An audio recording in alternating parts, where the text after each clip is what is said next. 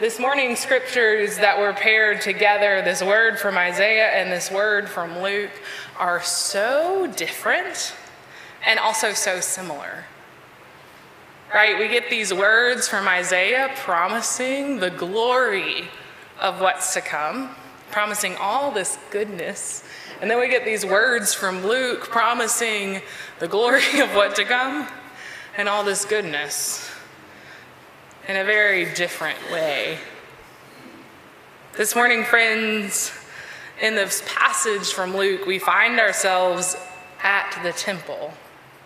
Jesus and his disciples are at the temple, and while we, in our calendar season, are getting ready to go into Advent, this is actually Holy Week in Scripture.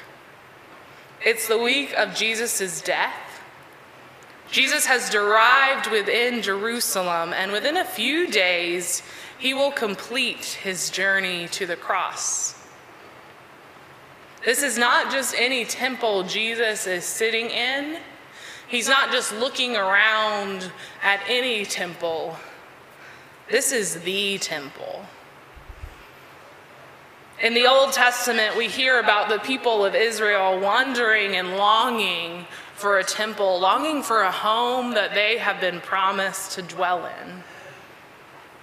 We hear in the Old Testament about King David. You might have heard of him.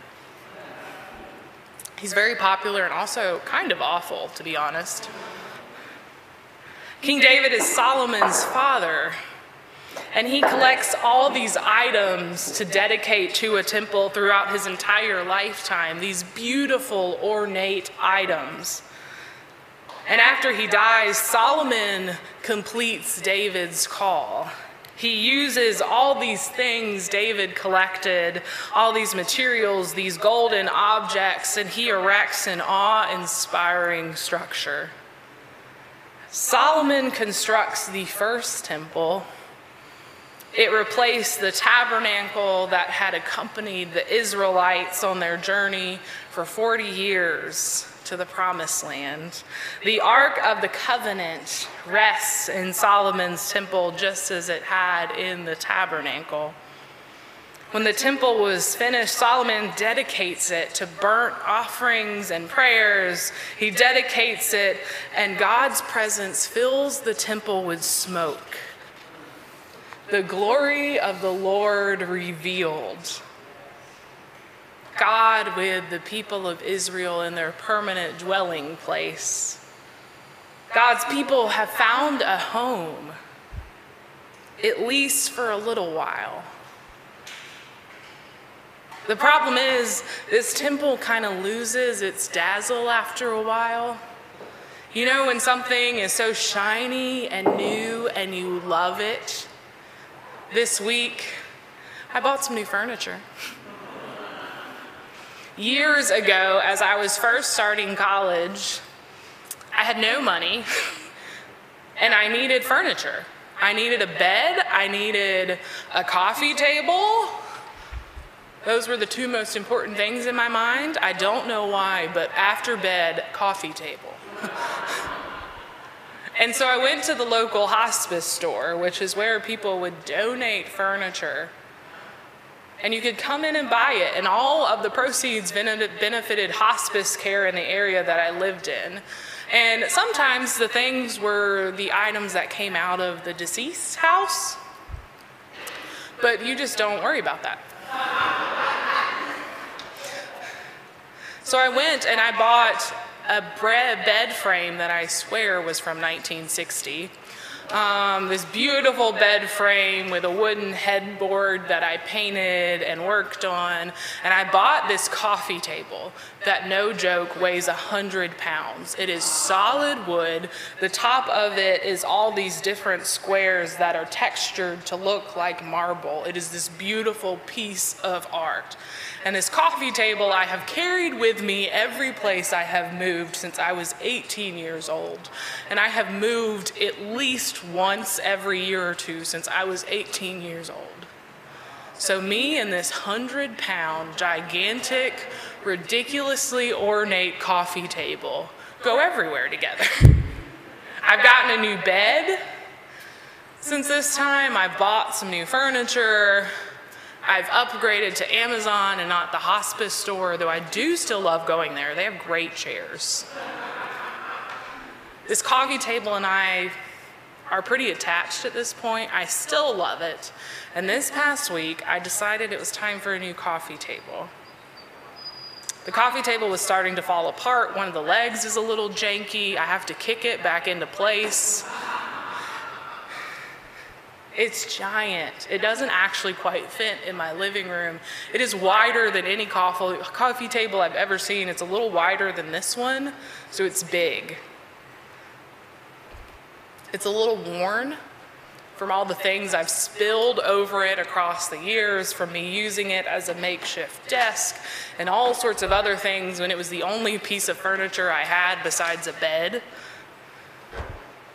I decided it was time for a new one, something shinier. And so I did that. I bought it, I put it together myself, and I set it up in my living room, and I moved my coffee table out, and I looked at it, and it looks so much better.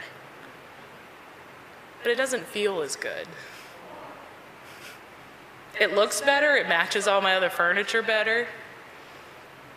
It size-wise makes more sense, but it's not my coffee table. It's not my kind of janky, aesthetically pleasing, ridiculously large, heavy coffee table. It's not an art piece. It's not something cool that I discovered. It's an Amazon piece that I ordered and I put together and I whacked with a hammer because it wouldn't quite fit the way I wanted it to. Or I just didn't do it right, honestly, who knows? That's a problem sometimes. We build things and we put them up and we love them, and then they start to lose their shine, and then we just don't love them quite as much. That's what happens to God's people. The temple kind of loses its sheen and its awe. It sits there for a while, and they just kind of stray away from it. It starts to degrade a little bit, and they don't find themselves faithful to God anymore. Eventually, the temple is destroyed. This beautiful thing that generations longed for. This beautiful thing David spent a lifetime collecting goods for, that his son built in his honor and in God's honor, eventually it falls. It's a heap of rubble. The Ark of the Covenant is destroyed. Some of the original things, the golden lampstands and the sacrificial bowls, are found. They're brought back from Persia. The temple's built again. But God's presence doesn't fill it the same way. They look around, and it's shiny, and it's new, and it doesn't quite fit in the living room the same way. Much like my coffee table, it just doesn't have the same vibe. While the temple's brought back, it lacks captivation and splendor. It doesn't elicit the same joy. God's smoke doesn't fill it the same way. If we fast forward a few centuries,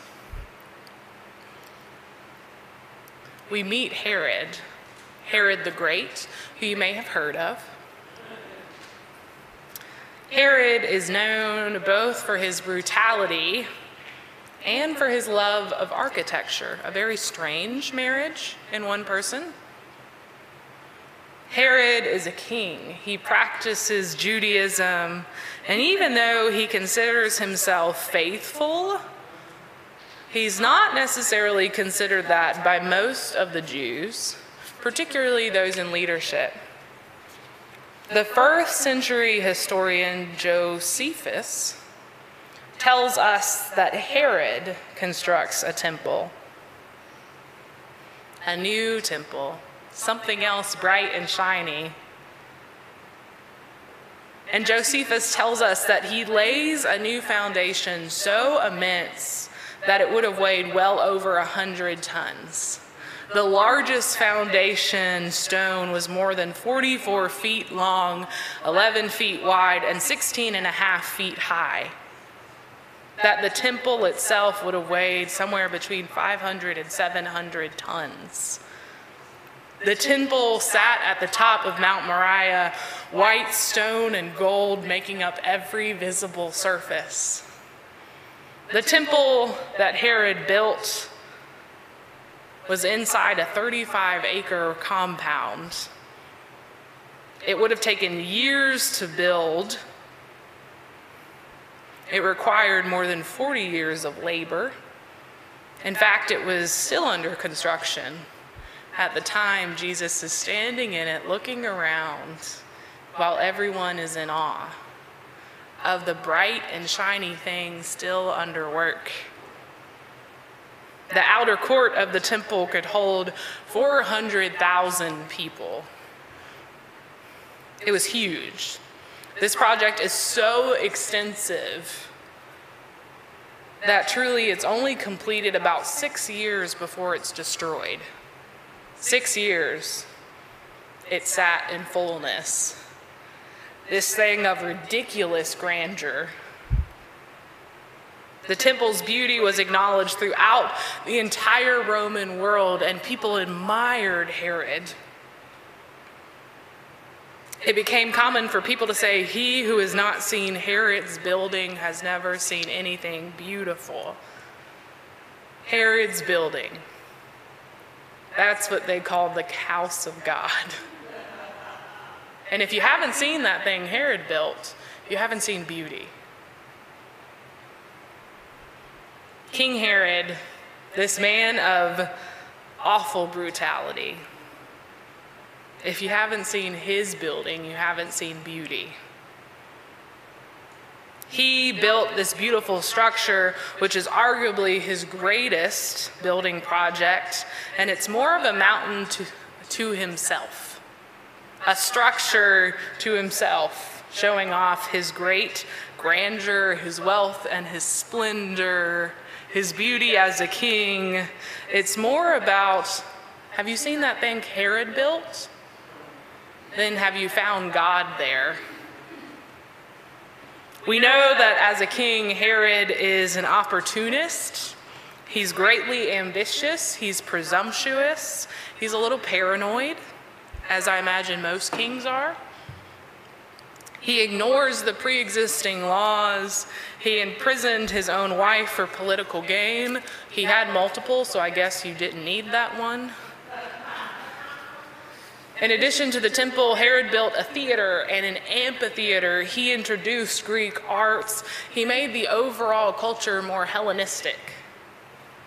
For himself, he builds this ornate palace of gold and marble, and he builds a fresh, shiny temple. Herod's reign, while marked by incredible architecture, is also marked by terror.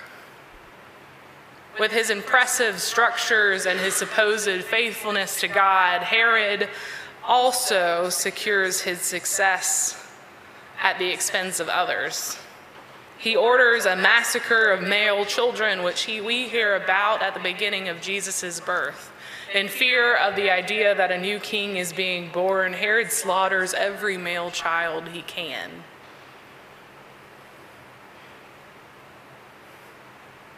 In fear that his own son will steal his throne, Herod has him killed. And at the end of his life, shortly after killing his own son, Herod gives a final order that soldiers were to round up all of the most distinguished men in Judea, bring them into the theater, and execute all of them, to ensure that the people of the city, that the Jews would be mourning in the wake of his passing. An order which ultimately fails to be carried out, but I think shows the truth of his heart. This, friends, is the temple that Jesus is standing in today, and it's the temple people in the area said, "Have you seen that? That thing that's so beautiful? that thing that was built by this man who persecuted babies. This temple, which is meant to be holy and violates holy law, this temple that's more about flaunting the grandeur of the constructor than God, this temple that no doubt had to have been built by slaves or at best underpaid workers while being funded by the unfair taxation of poor Jews. That's the thing we look at and go, oh, it's so bright and it's so shiny.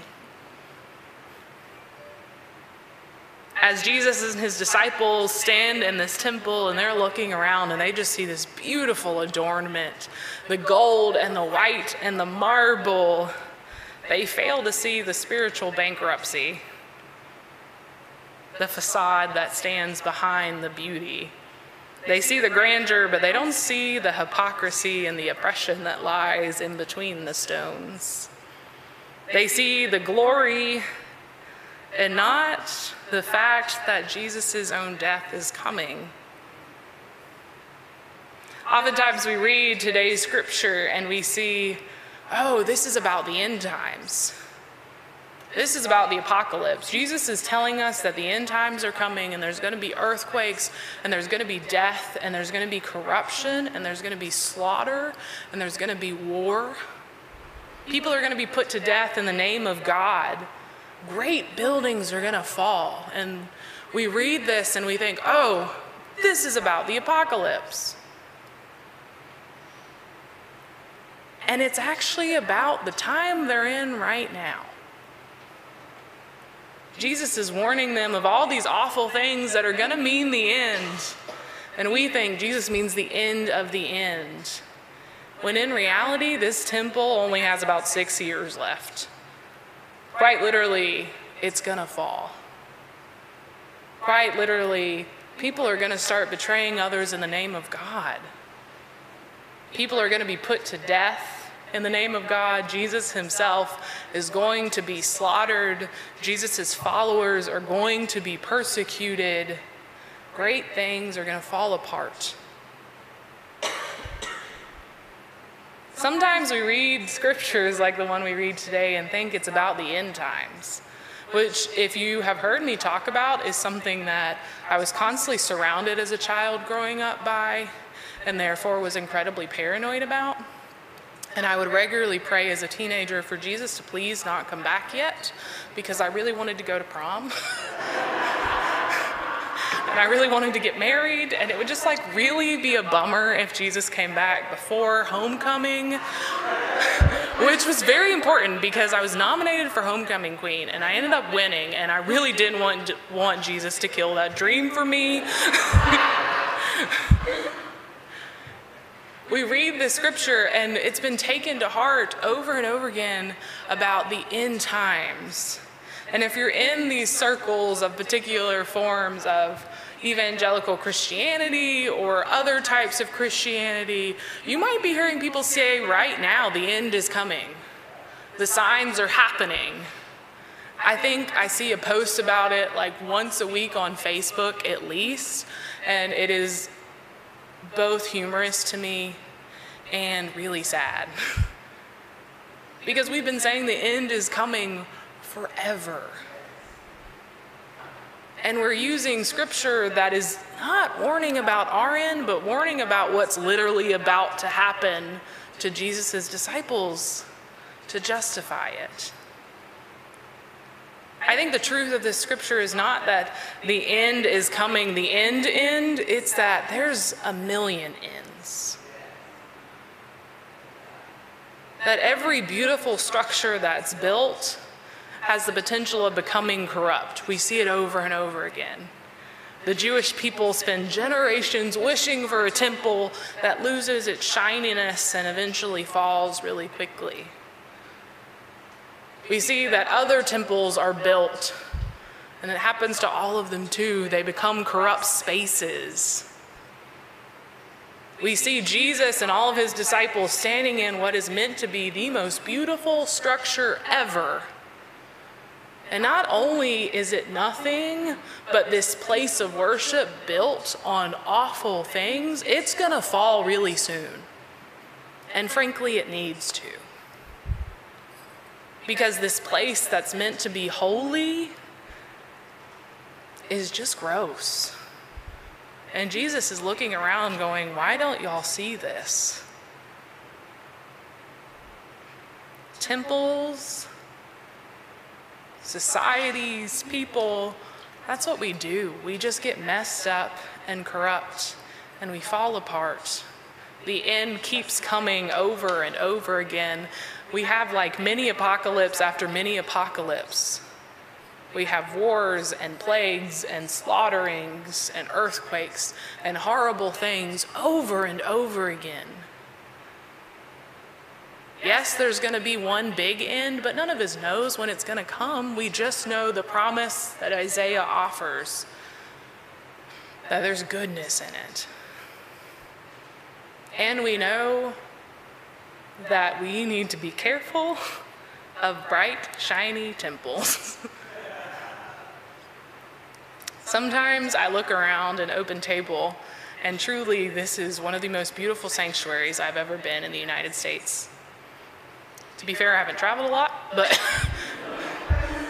this place is gorgeous. The architecture, the windows, the people, the colors, it's beautiful. It's a temple that I look around and go, look at these adornments. I can't say that word. And then I wonder, are we doing what the disciples are doing? Is there corruption in the foundation somewhere that I haven't quite gotten a hold of? Something so interesting, friends, is that this is actually the 80-year anniversary of the construction of this building. Isn't that wild? This building was built in 1942, and it originally opened as Trinity United Methodist Church. Open Table has had many, many endings and beginnings. And recently, as those of us who were here cleaned out one of our upstairs rooms, which was truly a mystery, we found the banner from the year this church opened, a handmade banner from 1942. And it's beautiful, and it's still in really good condition, and we should hang it up. And what I was reminded of is that Trinity didn't just pop up out of nowhere. Trinity was the combination of two other churches. And those churches we have pictures of. They're beautiful buildings, truly beautiful churches. And they were kind of awful too. And let me tell you why. In the Methodist tradition, when John Wesley, the founder of Methodism, created it, he was what we would call today a socialist. Truly, like, the guy was wild for the 1700s. He believed in universal health care. He believed in what he called social holiness. He believed in living in community, alleviating poverty, doing justice work. He was staunchly anti-slavery. He was hard believing in empowering women to be leaders in the church in various facets. He would ordain just about anyone, to be honest. He was this radically strange person. And as the Methodist movement was built up in America, it did pretty well. And then we got to a split, because that's what the church does really well. We got to a split because while John Wesley was staunchly anti-slavery, the Methodist Church in the South was primarily slave-owning. And so they split. Methodists in the South wanted to maintain being Methodist and also being slave-owning. And so they became Methodist Episcopal Church South.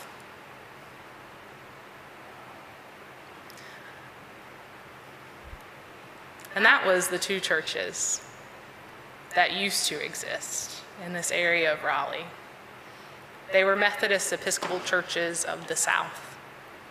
They formed in the 1870s, post-Civil War. They were people who had been pro-slavery, and then who found themselves in the remnants of a world where that didn't win. And so time passed.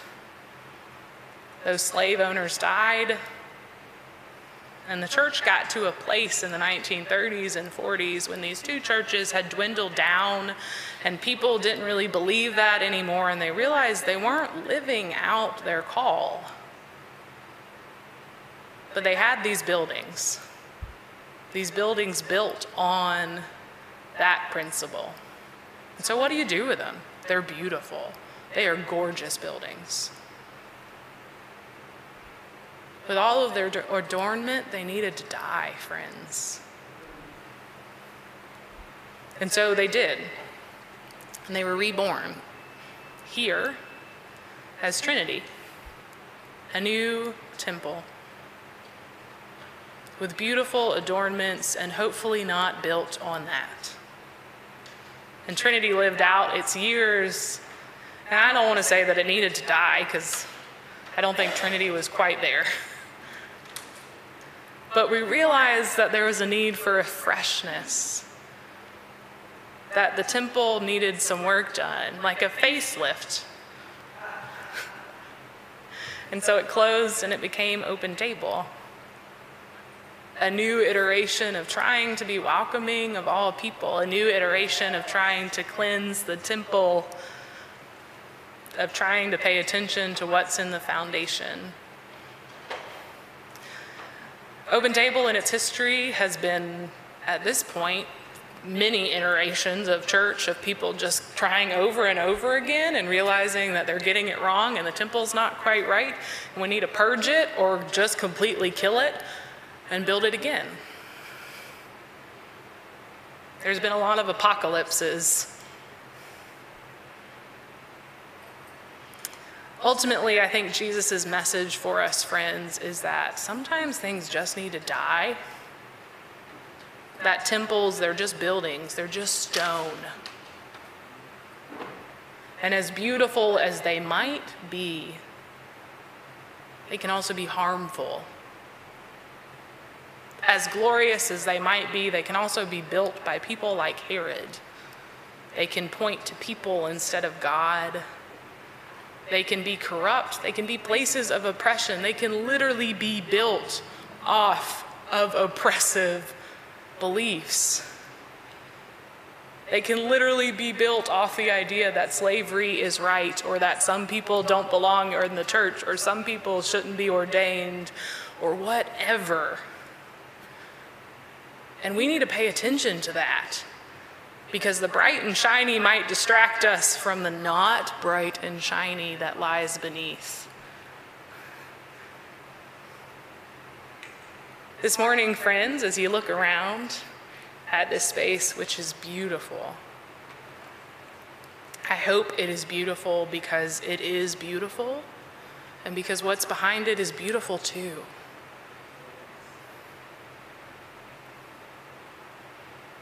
I don't think there's a lot lying at Open Table's foundation anymore that we need to be cleansed of. That also means we shouldn't forget what we've had to cleanse ourselves of. The many iterations that we've gone through in order to be a place that hopefully is pointing truly to Jesus. This morning, friends, if you're like me and you're filled with the trauma of constantly being told the world's going to end and you better get right with Jesus, the good news is things are just going to keep dying.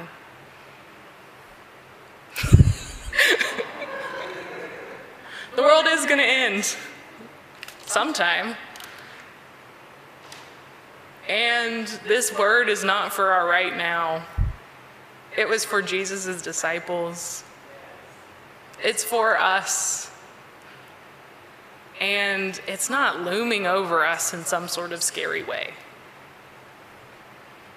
The weird things people tell you, the scary impending doom that the rapture is going to happen, that you're going to get zapped up or not, and then you're just going to be stuck here. All the Waffle Houses are going to close. And once that happens, there's literally no hope for humanity. whatever scary thing has been placed in your brain, please know it's not quite like that. The end is coming, and we're going to face a million endings and new beginnings on the way there. And there's always hope in that. There's always hope in the new beginning. There's always hope on the other side, and there's always hope in Isaiah. That ultimately we're going to find ourselves in this incredibly sweet, sweet place where there's absolutely no chance of corruption, where we know the lion and the wolf can dwell together, that the lamb and the wolf, the sheep and the lion, they all just exist because there's no threat. There's just joy. Thanks be to God.